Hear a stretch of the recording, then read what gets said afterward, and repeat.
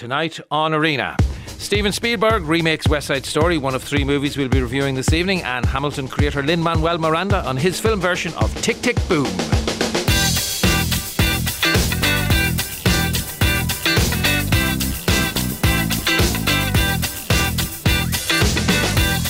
Five one double 51 is the text. You can tweet the programme at RTE Arena. In Lin-Manuel Miranda's smash hit musical Hamilton, our hero is repeatedly asked, why do you write like you're running out of time? The same question could be asked of John, the protagonist in Tick, Tick, Boom, a theatre writer racing against the clock to get the words and music out of his head and onto the page.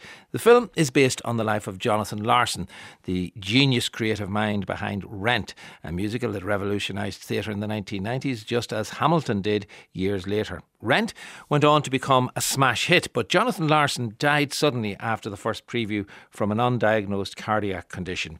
The film Tick, Tick, Boom marks the feature directorial debut of Lin-Manuel Miranda, who of course wrote Hamilton and In the Heights. Lin grew up loving musicals but didn't see a clear path into the world of music theatre until Jonathan Larson's Rent came along. Larson's work not only sparked a dream but kept that dream alive in moments of doubt, one of the central themes of Tick, Tick, Boom. The film is inspired by an autobiographical musical that Jonathan Larson wrote concurrently with Rent in the late 1980s to early 90s. I spoke to Lin-Manuel Miranda earlier today, and I began by asking him about the impact of going to see Rent on Broadway on his 17th birthday. It was seismic. It was seismic for me. I was in the last row of the Nederlander Theater with my high school sweetheart, Meredith Somerville, who got me the tickets for my birthday. And it was the original cast. It was the first truly contemporary musical I'd ever seen. I know Chorus Line was contemporary when it came out, but that's 20 years prior. West Side Story, 20 years before that. It took place in my hometown, just a few hundred blocks downtown from where I lived. It was the most diverse cast I'd ever seen on Broadway. It actually looked like the real New York I lived in, not the white New York of a Woody Allen movie or most musicals. And it was the most contemporary sounding thing I'd ever heard. These are real pop songs, but they're telling a story. So in many ways, it was the show that gave me permission to write musicals, because it was not some show that took place in some other time in some other land. And I loved musicals like Camelot and Les Miserables and Phantom, but it was the first one that felt like it took place here and now, and that changed everything for me. Yeah, and of course the great tragedy was, as we know, Jonathan Larson never got to see the success that musical was, and that is at the heart of Tick, Tick, Boom. He was writing Tick, Tick, Boom and the story of himself struggling as he was writing Rent. The two were happening concurrently. Yeah, and that also gives us permission for a delicious moment in the movie of Tick, Tick, Boom, where you see him playing with the chords for one song, Glory, as he's trying to come up with this song, and then he gets interrupted by his girlfriend on the phone. But yeah, I mean, in many ways, Tick, Tick, Boom is his artistic way of processing the loss of his 20s. He spent his 20s writing a musical called Superbia that no one wanted to produce. And they said it's too expensive for off-Broadway, it's too weird for on-Broadway. So what about off-Broadway? It's too expensive for off.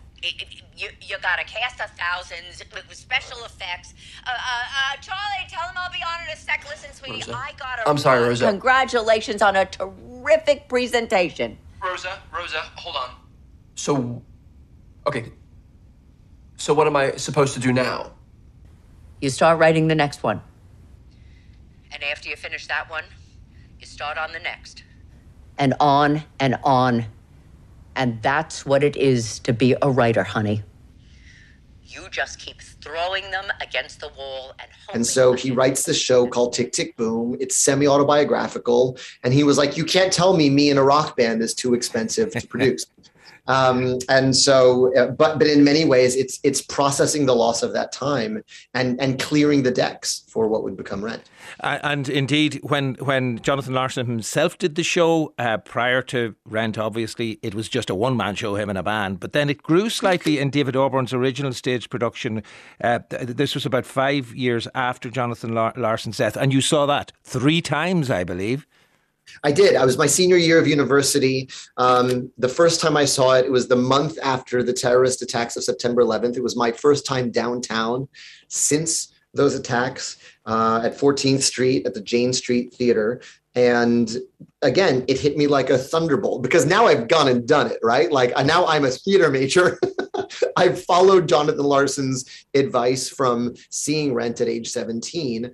And here is this show that says, the clock is always ticking. And are you okay with making art if the world doesn't notice? And your friends are going to grow up and get real jobs. Even your really talented friends that should be making movies and writing songs, they're going to grow up and you're going to be the only one banging your head against the childhood dream.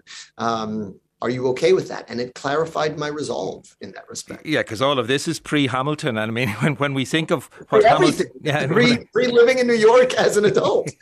Yeah. So you know what the effect that musical had on your entire career, it must be something similar to what would have happened if Jonathan Larson had got to survive through Rent. It's just, every time you say it, it is so tragic. But you played Jonathan in a 2014 stage production then. I mean, who else was going to make this movie? You see it in your senior year, you see Rent, you see Tick, Tick, Boom in your senior year at college, you star as Jonathan Larson in a production in 2014. Who could make the movie if it wasn't you? Well, that's what I said to Julia O when she approached me with the film rights. Who but me could make this movie? I felt like I'd been preparing all my life to honor Jonathan Larson and pay him back for everything he'd given me. But you were a little bit, at this stage, you were a little bit over the 30 that you'd need to be to sing 3090 in the way that Andrew Garfield does in the film.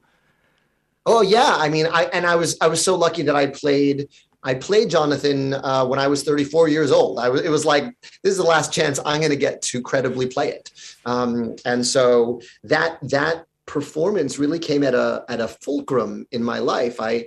My co-stars were Karen Olivo, who was my co-star in my first show In the Heights, and Leslie Odom Jr., who would be my future co-star in Hamilton. I was super pregnant with Hamilton at the time. Our premiere was a few months away when we did that performance of Tick, Tick, Boom. My wife was super pregnant with our first child.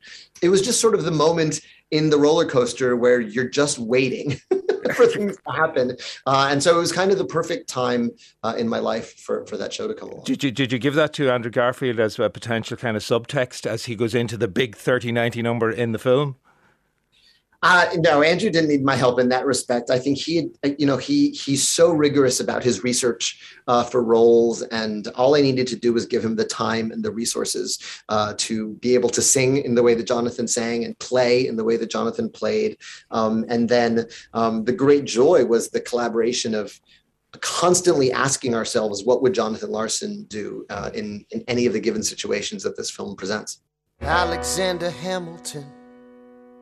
My name is Alexander Hamilton, and there's a million things I haven't done, but just you wait, just you wait. When he was 10, his father split, full of it, debt-ridden 2 years. When we think of your situation with Hamilton and Jonathan Larson's situation with Rent, as described there from the film 3090, when Andrew Garfield thinks 3090, Larson, Hamilton, two men who both died very young, long before they were done, for sure. That must have struck you at some point along the way. Yeah, I mean, I think that's a chicken egg scenario. I think that a great deal of Hamilton's sense of urgency was something I had gleaned from Jonathan Larson's work, and this notion of getting as much done possible because tomorrow's not promised. Jonathan's work has lessons about that, and Jonathan's life has lessons about that. And I think the secret of Hamilton's success, it's not about politics and it's not about government. It's about all these characters are wrestling with, if we can hear the ticking clock of mortality, and Burr and Hamilton both heard that very loudly, what is our approach? What are we meant to do with the time we have? And that's a question we all ask ourselves. Finally then, obviously the world of music theatre tragically lost Stephen Sondheim, who had a full life, yes, but still awful to lose him. He was a mentor to Jonathan Larson and a mentor to you. Just tell us about the note that he gave to you on the voicemail that his character leaves in the film, that his character leaves in the film for Jonathan.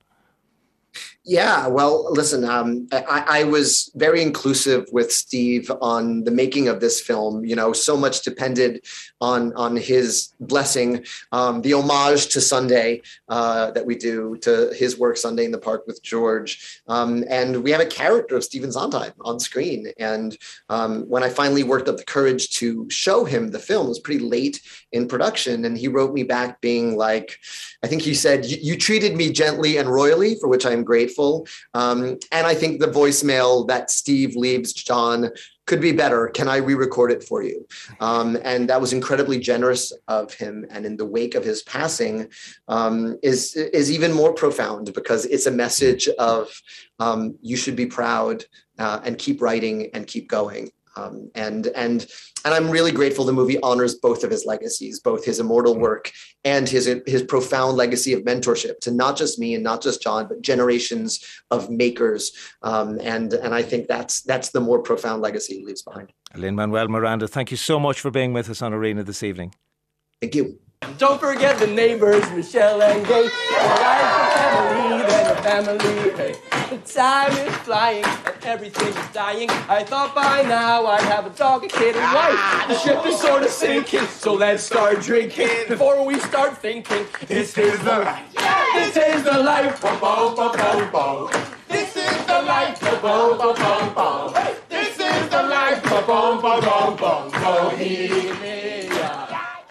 Andrew Garfield and friends there in a scene from Tick Tick Boom. And before that we heard Lin-Manuel Miranda speaking to us about that film, which is currently available on Netflix.